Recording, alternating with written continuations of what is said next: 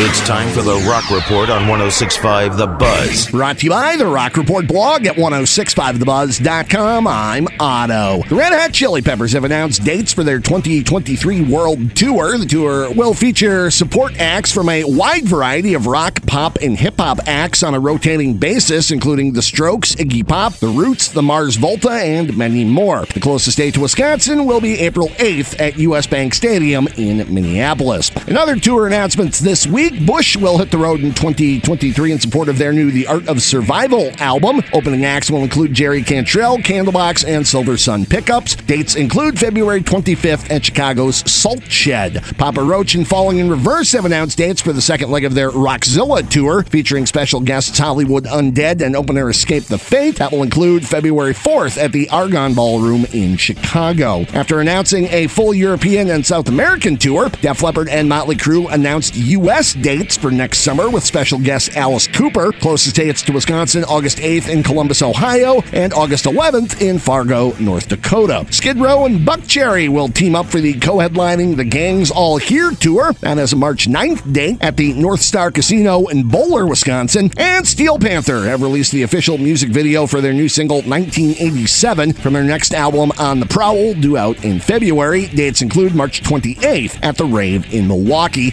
Details on most of these dates in the concert calendar, 1065thebuzz.com. Metallica have warned fans that cryptocurrency scams are currently circulating on social media, trying to capitalize on the announcement of the band's new album and tour by posting fake offers. A middle-aged man in Manhattan was reportedly trapped by a fake YouTube channel in the name of the band, resulting in him losing around $25,000 worth of Bitcoin. Metallica released a statement thanking all its fans who have been vigilant in reporting the streams to YouTube and the band, and added, quote, "Let's be as clear as possible. These are scams. They're being streamed on fake YouTube channels posing to be ours and pointing to websites that we do not run. Please remember, all of our official social media channels are verified. Always look for official verification before believing something that is wild and crazy to be true," unquote. Guns N' Roses lead singer Axl Rose said he will no longer throw his microphone into the crowd after a woman was hurt at their recent show in Australia. The woman said Axl took a bow and then threw the mic into the crowd, hitting her on the bridge of the nose. She said she started hyperventilating, believing her face had caved in. Axl then posted on social media after learning of the woman's injuries, quote, "Having tossed the mic at the end of our show for over 30 years, we always felt it was a known part of the very end of our performance that fans wanted and were aware of to have an opportunity to catch the mic," unquote. He went on to say the band will no longer throw the microphone or anything else to fans during concerts. The woman told ABC, quote, "I was just putting out a warning for people. If Axl sings Paradise City, get ready to duck for cover. My intentions were not to gain anything," unquote. And that is the Rock Report. For these stories and more, including audio, video, and links, go to the Rock Report blog, 1065thebuzz.com.